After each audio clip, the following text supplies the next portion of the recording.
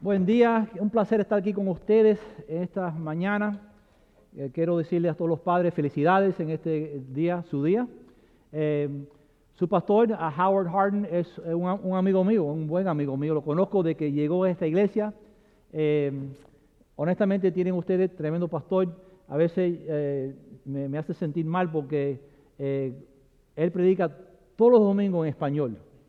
Y yo que hablo español, prefiero no tener que predicar todos los domingos en español, porque no es mi primer lenguaje, pero la verdad que es una persona que ama esta iglesia, pero él ama la hora hispana. Me lo ha dicho, dice, los hermanos hispanos están conmigo, yo siento el amor de ellos todo el tiempo. Entonces, gracias por ese amor que ustedes tienen a su pastor, el pastor Howard, verdad que es un hombre bien especial. Nosotros llevamos ya 41 años casados, a mi esposa Noemí. Nos criamos en la iglesia de una temprana edad, nos decidimos casarnos porque en los 70s, aquí en este país era bien normal que las personas se casaran temprano. Hoy en día los muchachos esperan hasta que tienen todos sus títulos, y tienen su casa, sus vehículos, sus carreras y quizás se van a casar. Pero en esos tiempos no se pensaba mucho. Yo tenía 21 años, mi esposa 19. Cuando le fui a pedir la mano a mi suegro, él era cubano, vino a una edad ya mayor, con 5 hijos, tuvo que trabajar bien duro en este país.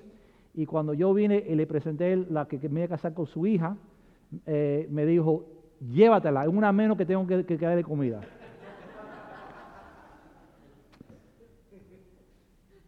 Nos casamos, nos fuimos para luna de miel y regresamos a nuestro apartamentico en Hialeah.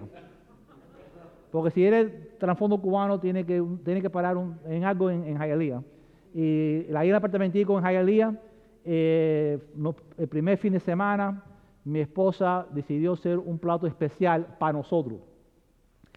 Y yo me senté en la mesita y cuando puso la cazuela ahí en la mesa y la abrió, me dice, mira mi amor, nos hicimos enchilado de camarones. Y ella con tanto orgullo me lo presentó. Y yo le dije, mi amor, yo no como marisco. Dice, no, te va a gustar, pruébalo, es bien sabroso. Digo, yo no sé cómo si tú no lo sabes, pero en mi familia no se come marisco. Nunca se comía pescado, langosta, nada que sale del mar. Entonces otra vez me trató de como convencer y yo dije, mira, no, es que ni me gusta la forma que el olor que tiene, no me gusta. Entonces ahí poco a poco se fue escalando la cosa y fue nuestro primer malentendimiento. Right? Bueno, llegó un momento que ella dice, bueno, yo no te voy a cocinar nada más. Eso sí, no voy a hacer nada más. Entonces dije, está bien. Y yo como que nací aquí y tengo algo que todavía me gusta hoy en día. Fui a la cocina, fui y saqué un peanut butter, y fui a coger el jelly y pan y me senté en la mesa y delante de ella me hice un peanut butter and jelly sandwich. Hice un sándwich de peanut butter. Ella se enojó tanto conmigo que casi se comió esa olla completa de marisco. ¿Ustedes quieren saber la moraleja de esa historia? Que un día yo como marisco. Como pescado, como langosta, camarones. La semana pasada mi cuñado hizo tremenda olla de paella. Usted que es española, paella, right? Me la comí con gusto, estaba sabrosísimo. Quiero decirle que las relaciones, padres que están aquí hoy en día, las relaciones importan. Pero no solamente importa para nosotros, pero más importante le importa a Dios. Nuestra relación con Él y con las otras personas que tenemos en nuestra vida le importa a Dios. Y hoy vamos a aprender sobre las relaciones que tenemos en nuestra vida. Vamos a estar en Filipenses 2, 1 al 5, Filipenses 2, 1 al 5. Esto es el apóstol Pablo que nos está hablando en esta mañana. Y así dice el apóstol. Por tanto, si sienten algún estímulo en su unión con Cristo, algún consuelo en su amor, algún compañerismo en el espíritu, algún afecto entrañable, lléname de alegría teniendo un mismo parecer, un mismo amor, unido en alma y pensamiento. No hagan nada por egoísmo o vanidad, más bien con humildad considérense a los demás como superiores a ustedes mismos. Cada uno debe velar no solo por sus propios intereses, sino también por los intereses de los demás. Entonces termina con el versículo 5 y dice así: la actitud de ustedes, de mí, de nosotros, debe ser como la de Cristo Jesús. Señor, te doy gracias por esta mañana que estamos aquí celebrando primeramente tu amor a nuestra vida. Te doy gracias por cada padre que está aquí en esta mañana. Te pido una bendición sobre su vida, sus familias. Señor, te pido, Señor, que hoy podemos entender y aplicar la lección de las relaciones que tú quieres que nosotros tenemos en la vida que vivimos. Gracias por tu amor otra vez y gracias por esta oportunidad de compartir tu palabra. Y esto te lo pido en nombre de Cristo. Amén. No es difícil aprender de nuestros errores del pasado. Dice el dicho que la historia se repite. Y muchas veces se repite en nuestras familias, en nuestras relaciones que tenemos. Piensan en parejas y familias y muchas veces las cosas que suceden en esas familias. Una área que esto es obvio es nuestras relaciones con nuestra familia. Pero este pasaje en realidad se enfoca a la iglesia.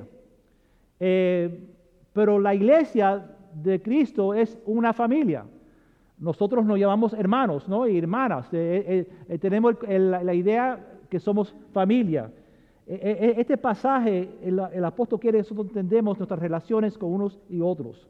Jesús nos dijo en Juan 13, 35, dijo: de este modo todos sabrán que son mis discípulos si aman a unos y a otros. Jesús puso la credibilidad de su mensaje en sus discípulos. Es tremenda responsabilidad que nos ha dado a nosotros, que ese mensaje que hay que predicar es la responsabilidad de nosotros, ese mensaje de amor. Ahora, eso nos trae a nosotros dos posibles peligros en traer ese mensaje. Primero, que nosotros confundimos el mensaje de Cristo. Que nosotros confundimos el mensaje de Cristo. Piensa en sus padres, quizá cuando se criaron. Quizá tu papá decía: haga lo que yo digo, no lo que yo hago. Papá podía tomar alcohol, podía fumar su tabaco, decía lo que quería, pero que los hijos no lo podían hacer. Right? Yo lo que estoy diciendo es correcto, pero no hagan lo que yo estoy diciendo. Y muchas veces nosotros como creyentes predicamos el mensaje correcto, pero no siempre nuestra vida refleja lo que estamos predicando, lo que estamos enseñando. El otro peligro que podemos tener en nuestra vida es que gastamos energía batallando unos a otros. Pleito en la familia. Tener momentos que no nos llevamos bien en nuestras familias. Nosotros, la familia de Dios, nosotros no somos los enemigos. El enemigo está fuera de la iglesia. Entendemos, pero la pregunta es que lo creemos, que nosotros somos mensajeros de Cristo. Efesios 4:5 dice así: hay un solo cuerpo y un solo espíritu, así como también fueron llamados a una sola esperanza, un solo Señor, sola fe, un solo bautismo, un solo Dios y Padre de todos, que están sobre todos y por medio de todos en todos. La palabra ahí clave es que uno. Somos uno en Cristo, somos una familia. Nosotros lo creemos, pero entendemos que Dios es que da el valor a la humanidad. No es el gobierno, no es el school board, no es ningún tipo de institución, menos Dios. Dios es que da el valor a la humanidad. Y por el amor de Dios es que la humanidad existe. Estamos aquí hoy en día porque Dios nos deja existir. Yo estoy convencido que la venida del Señor todavía no ha llegado, porque Dios ama a este mundo y quiere que toda persona tenga la oportunidad de escuchar el mensaje del Evangelio. Porque Dios es uno, Él quiere que su pueblo, que su familia sea uno. Piensan en sus familias, padres. Yo sé cuando uno tiene los hijos, no sé ya si están mayores o pequeños, pero cuando están mayores es igual. Yo tengo 3 hijos. Cuando se llevan bien, yo me pongo contento como padre. Si tienen alguna discusión o tienen un conflicto, yo me pongo triste, porque yo quiero que mis hijos se lleven bien. Amén. Igual con Dios, Dios el Padre quiere que nosotros los hijos nos llevamos bien uno con otro. Él quiere ver el amor en la familia que es de Él. Llevándonos bien con otros también demanda que nos esforzamos a entender a las otras personas. Tenemos que convertirnos en estudiantes de las personas que están al lado de nosotros. Llegar a conocer bien a las otras personas. Y eso demanda tiempo. Tenemos que pasar tiempo con otras personas, con otra familia. Yo sé que vivimos vidas complicadas, ¿no? Pero tenemos que pasar tiempo con nuestra familia. Nuestros hijos, hermanos, nuestros hijos están mucho más tiempo fuera del hogar que dentro del hogar. Y vemos que muchos de los hijos que crecen en la iglesia, cuando llega un momento, dejan la iglesia y se van para el mundo. Porque han sido más influenciados por el mundo que a nosotros, de nosotros. Tenemos que escuchar antes de hablar. Tenemos que escuchar a la persona que está al lado de nosotros. Padres, escuchan a sus esposas, escuchan a sus hijos, escuchan a las personas que están alrededor de nosotros. Tenemos que escuchar y entender lo que nos quiere decir. Muchas veces brincamos conclusiones que no tienen razones, porque no estamos escuchando lo que nos están diciendo. Quiera que sí o no, siempre nos están influenciando. Piensa en esta mañana, cuando ustedes se levantaron esta mañana, quizás lo primero que fueron a hacer fueron a su teléfono y fueron a las redes sociales. Y ahí quizás empezaron a ver a Facebook o a Twitter o Instagram, right? ¿Cuántos hicieron eso cuando se levantaron? Levanten su mano, ¿ve? Y ver lo que está sucediendo, right? En la vida de otras personas.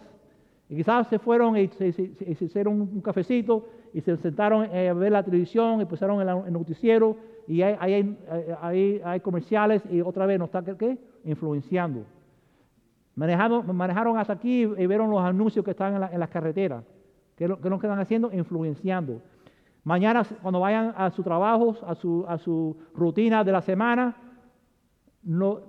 constantemente nos están influenciando. Es la realidad de la vida. Pero es posible llevarnos bien con otros si nos dejamos ser influenciados por el Espíritu de Dios. Si escuchamos más a Dios que al mundo. Si escuchamos más lo que Dios nos está diciendo que lo que los otros nos están tratando de influenciar. Romanos 8:9 dice así: sin embargo, ustedes no viven según la naturaleza pecaminosa, sino según el Espíritu. Sé que el Espíritu de Dios vive en ustedes. Y si alguno no tiene el Espíritu de Cristo, no es de Cristo. La Biblia nos enseña que hay básicamente dos tipos de personas en el mundo. Dos personas típicas en el mundo. Es eso que no son controlados, primero, eso que no son controlados por el Espíritu. La Biblia dice que es el hombre o la mujer natural o el carnal. Son motivados por su naturaleza pecadora. El celo, el orgullo, todas esas cosas que trae el pecado. Entonces hay eso que son motivados por el Espíritu de Dios. Nosotros que somos parte de la familia de Dios.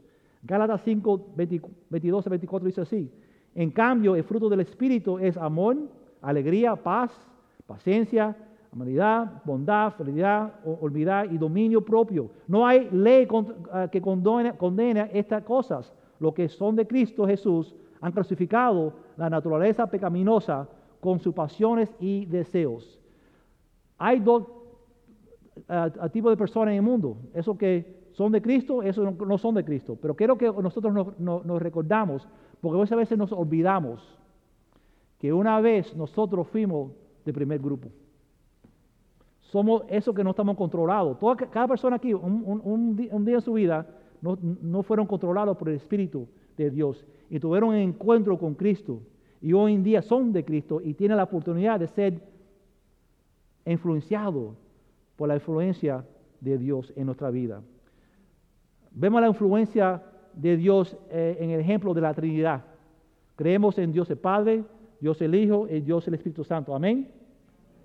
Primero vemos la influencia por el Padre, el consuelo del Padre. Dice 2 Corintios 1, 3 a 4. Alabado sea a Dios y Padre de nuestro Señor Jesucristo, Padre misericordioso y Dios de toda consolación, quien nos consuela en todas nuestras tribulaciones, para que con el mismo consuelo que Dios hemos recibido, también nosotros podemos consolar a todos los que sufren. Dios, el Padre es que nos consuela.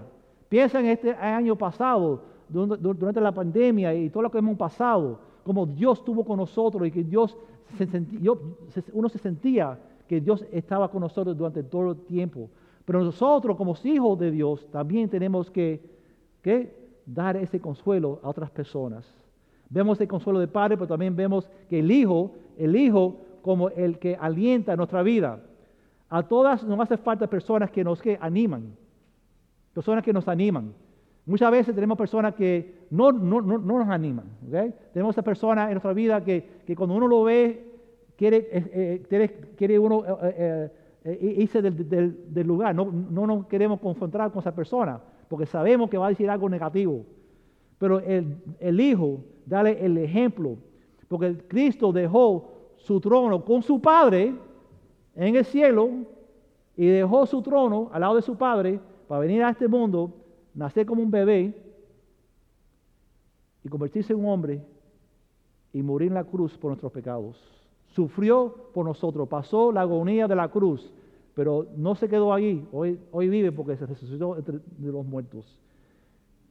Eso nos anima a vivir para Cristo. Vemos también que el Espíritu Santo comparta con nosotros. Él comparte con nosotros. El ejemplo se ve en el libro de los Hechos, en la iglesia primitiva. La iglesia primitiva compartía todo lo que tenían entre unos y otros. La iglesia primitiva compartía con los pobres, pero la iglesia primitiva compartía lo más importante que tenían, y eso era el Evangelio de nuestro Señor Jesucristo. El Evangelio es lo más importante que tenemos en nuestra familia de Dios. El Evangelio es lo que tenemos que compartir con los otros. No solo tenemos que estar al tanto de nuestros hechos y las influencias de Dios, pero en algunos momentos, hermanos, algunos momentos, padres, tenemos que actuar en lo que conocemos. Muchas veces hoy en día yo noto que en la iglesia hay muchos jóvenes que les gusta la idea de estudiar doctrinas y conocer y estudiar todos los famosos pastores que han vivido y han creído. Pero muchas veces tienen mucho conocimiento, pero no están aplicando lo que simplemente la Biblia dice. Yo prefiero conocer menos, pero aplicar lo que sé. Y nosotros como cristianos, como la familia de Dios, tenemos que aplicar lo que Dios quiere, nuestro Padre quiere en nuestra vida. Esta mañana quiero darle cuatro aplicaciones basadas en Filipenses 2, 1 al 5. Filipenses 2, lo que leímos, vamos a buscar cuatro aplicaciones para nuestras vidas. Primero, tenemos que vivir unidos unos con otros, dice el apóstol en versículo 1 al 2. Por tanto, si sienten algún estímulo y unión con Cristo, algún consuelo en su amor, algún compañerismo con el Espíritu, algún afecto entrañable, lléname, dice el apóstol Pablo, de alegría, uniendo en alma y pensamiento. Ahora, la pregunta que yo le hago al apóstol Pablo es esta, cuando yo leo este versículo. Pablo, ¿cómo podemos esperar que todos nosotros pensamos y actuamos igual? Todos somos distintos. No somos iguales. Aquí hay mujeres y hombres, y hay personas quizás de otras nacionalidades. No somos iguales, de distintas edades, right? Bueno, Pablo no nos está pidiendo que seamos todos iguales. Quiero que sepa que la variedad conduce a la unidad. La variedad conduce a la unidad. No sé si ustedes han tenido el placer de ir a un concierto. Quizás han ido al Arts Center, que está ahí en el downtown de Miami. Y si usted entra en ese local y ve los músicos que están en la plataforma, y van a ver todos los instrumentos que hay. Y cuando viene el que va a dirigir esa música, y empiezan a tocar juntos, todos esos instrumentos tan distintos, la música es bella, es linda. Todos esos instrumentos, toda esa variedad de instrumentos, escuchamos una cosa lindísima. Y eso es la familia de Dios. Nosotros somos todos distintos. Y eso como el Señor trabaja en nuestra vida. La iglesia, la familia de Dios. Tenemos que hacer música bonita para que el mundo sepa que hay un Dios de amor. Segundo que vemos aquí en este pasaje es que tenemos que comportarnos con madurez. Comportarnos con madurez. Dice el versículo 3, no hagan nada por egoísmo o vanidad. Ahora, nosotros tenemos 4 nietas. No tengo ningún nieto hasta ahora. Estoy orando que Dios me provee un nieto. Un Fernández más hace falta en el mundo. Tenemos 4 nietas y la más mayor tiene 5 años y se llama Eva o Eva, y nosotros le decimos Eva the Diva, right? Ella es diva de la familia y la que manda. Y ella vive con su mamá y su padre a 5 cuadras de nuestra casa. Entonces está en nuestra casa todo el tiempo. Nuestra casa, en la casa de papá, me dice papá, y Ava es su casa, right? Cuando ellos vengan a comer a nuestro hogar, Iva tiene la costumbre que cuando vamos a cenar, está todo ya presentado en la mesa, todo está ahí listo para comer.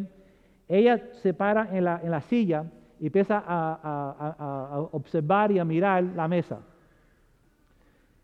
Y no importa si es carne de puerco, si es pollo, si es pescado, si es carne de res, ella siempre busca el pedazo más grande. Y dice, ese es el mío, ese que yo quiero.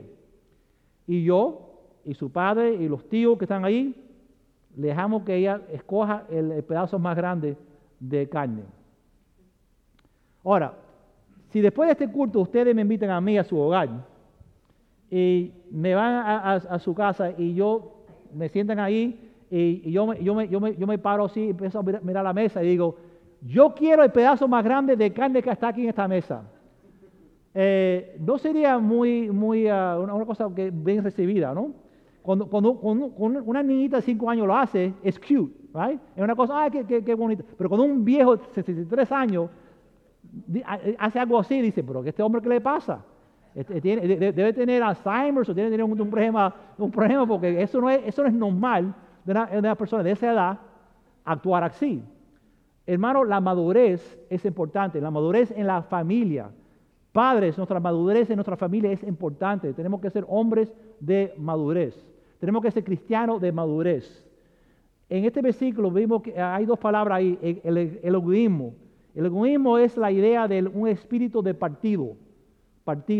Muy parecido a lo que está pasando hoy en día en esta nación. Hay 2 partidos y no se llevan, se odian. Y cada partido dice, bueno, ¿es así o no hay ningún compromiso? Vamos a hacerlo de nuestra manera.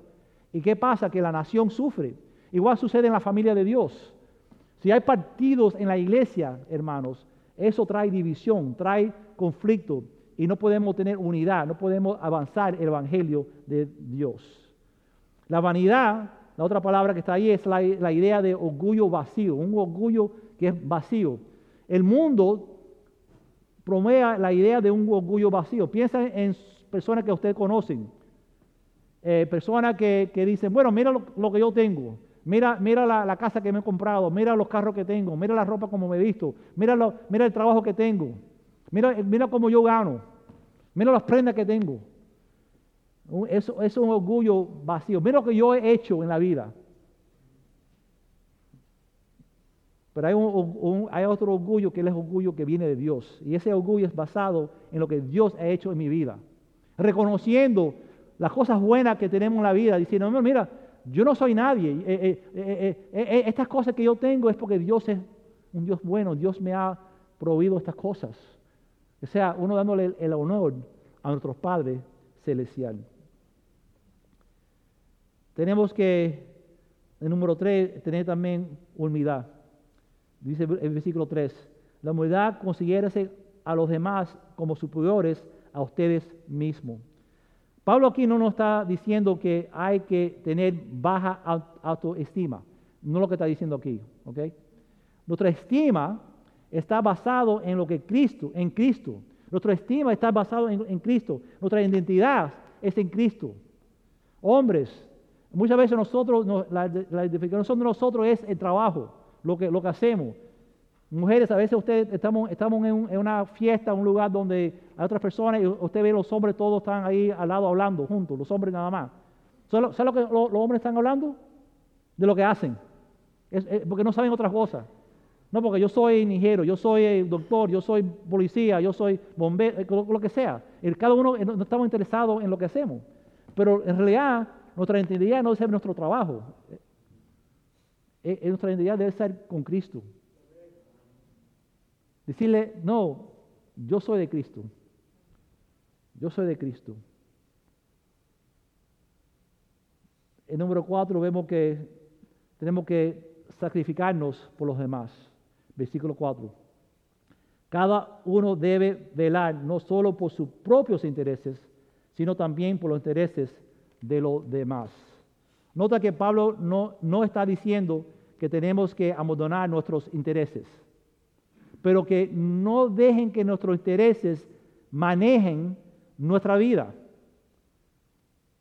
El secreto de llevarnos bien con otras personas es básicamente servir a otras personas, servir a otras personas en nombre de Cristo. Padres, ¿se quieren llevar bien con su esposa? ¿Se quieren llevar bien con su esposa? Yo creo que si son padres deben decir sí. Si son maridos deben decir sí. ¿Se quieren llevar bien con sus hijos? ¿Se quieren llevar bien con otras personas, con su familia, con la suegra especial que tiene en su vida? Sírvalo, sirve a esa persona. Yo cuando me gradué de seminario, la primera iglesia donde fui a servir era una iglesia tradicional, una iglesia bautista de sur, una iglesia en el downtown, y yo era nuevo, yo era jovencito, tenía 30 y algo años, 34, 35 años, era el más joven en el staff de la iglesia. Yo llegué a esa iglesia y enseguida me di de cuenta que había conflicto, había tensiones con la señora que estaba encargada de la cocina y los pastores. Ahora, dame cuenta de esta historia. Era la tradición de la iglesia bautista. Yo creo que hoy en día ya no es tanto como era como antes. Pero los miércoles por la noche había un estudio, un culto de oración y un estudio bíblico. Entonces la idea era que se proveía una cena para los miembros a un costo bien razonable, para que no fueran a la casa del trabajo, fueran a la iglesia, cenaran y entonces se podían quedar para el estudio bíblico y para el culto de oración. Buena idea. Entonces había que tener una persona que estaba encargada de la cocina y cocinaba. Y en esta iglesia había una cocina comercial, con todos los hierros, con todo. Y esta señora estaba encargada de esa cocina. Y había conflicto con el pastor, los pastores y ella cuando ellos entraban en esa cocina, ella era la reina. Ahí no importaba si eran pastores, no importaba si tenían doctorado, cuántos estudios que tenían, no importaba. Ella era la que mandaba en esa cocina. Y eso traía conflicto. Entonces, yo nuevo en el staff, un día ahí en la reunión del staff, el pastor me dice, de este momento para adelante, Al, tú vas a estar encargado de la cocina. Tú vas a ser la persona que va a tener que ligar con la señora esta. Y yo dije entre mí, ¿por qué yo? Yo soy nuevo aquí, yo no conozco a nadie. ¿Vale? Entonces, y yo sí me doy cuenta que la señora era un poquito áspera. Entonces, bueno, empecé a orar. Digo, Señor, ¿qué hago? La forma que ellos han tratado de hablar con ella, eso no trabaja. Y empecé a orar y empecé a leer la Escritura. Y empecé a ver eso, que la idea esta que hay que amar a otra persona en nombre de Cristo, hay que servirle. Y dije, Señor, ayúdame, porque esto no va a ser fácil. Me tiene que dar un amor para esta señora. Y así fue poco a poco. Iba a la cocina, a veces me trataba un poquito rough, un poquito duro, pero yo la amaba. Siempre ¿sabes? Y ¿cómo te puedo ayudar? ¿Cómo te puedo servir? ¿Cómo te podemos hacer? Y poquito a poco fue cambiando. Tanto fue la cosa que cuando yo entraba en la cocina, ella me venía, me daba un abrazo, me besaba. ¿Cómo te puedo ayudar? ¿Qué es lo que quiere? Y los pastores no podían entender qué le había pasado, cómo era que esta señora ahora es tan amable y tan servicial. Hermano, esta forma de relatar con otra persona trabaja si uno aplica la Biblia. El mundo dice, no, cuando entran en esa cocina, yo soy el jefe, yo soy el pastor, yo soy el que tengo todos los estudios, yo soy el que tengo los doctorados, yo soy el que tengo... no, eso no es la forma así no se ganan las personas. Dios sabe la mejor forma. En nuestra familia es igual. Usted se quiere llevar bien con su esposa y con sus hijos, sírvanlo. Sirvan a su esposa. Esposos, cuando llegan al trabajo mañana, desde su trabajo, y su esposa está en la cocina cocinando, y ustedes van y se quitan los zapatos y se sienten en su lazy boy y lo ponen para arriba así, con los pies para arriba, ¿no? Y ponen la televisión, están viendo la televisión y ella está cocinando. Ella también ha trabajado todo el día. No, baja el lazy boy, paga la televisión y vaya y dice, mi amor, ¿cómo te puedo ayudar? ¿Te puedo servir la mesa? ¿Te puedo hacer algo para ayudarte? Es increíble. Cuando uno sirve a las otras personas, cómo cambia el ambiente en el hogar. Tenemos que hacerlo igual en la iglesia. Tenemos que tener ese amor con unos u otros, amar a sus pastores, sus líderes, sus miembros, servirnos unos a otros. Quiero recordarle que eso no es el consejo del mundo. El mundo lo dice al revés. El mundo dice, no. Las personas te quieren servir a uno, right? Es el mensaje que oímos. Pero eso no es la forma de cómo Dios trabaja. Esta mañana quiero que recuerden 4 cosas. Primero, que las relaciones son importantes. Amén. Son importantes para Dios. Número 2, recuerden los hechos que se encuentran ¿dónde? En la palabra de Dios. Tercero, permiten ser influenciados por Dios. Permite que Dios te influencie. Y número 4, tenemos que actuar en lo que Dios nos dice. No solamente la teoría, es la aplicación. Durante el ministerio de Jesús, un líder religioso le le preguntó, ¿cuál es el mandamiento más importante de Dios? Piensa de todos los mandamientos que hay en la Biblia. ¿Y qué es lo que dijo Jesús? amar a Dios con todo tu amor, con toda tu pasión, con todo tu corazón. Entonces, pero no lo dejó ahí. Entonces dice, amar a su prójimo como a sí mismo. Hermano, esa es la filosofía que tenemos que tener en nuestras familias, en nuestra iglesia. Tener esa misma actitud que Cristo tiene con nosotros. Vamos a orar. Señor, te damos gracias por esta mañana, te damos gracias por este pasaje que es tan práctico por nuestros padres, por nuestras familias, por nuestra iglesia. Señor, que podemos aplicarla a nuestra vida, que podemos entender que las relaciones son importantes para ti. Señor, que tú eres un Dios que quiere tener una relación con cada persona en este mundo. Te pido, Señor, que nos ayude a poder aplicar este mensaje y que nuestras familias sean un ejemplo para otros del amor de Dios. Y esto te lo pido en nombre de Cristo. Amén.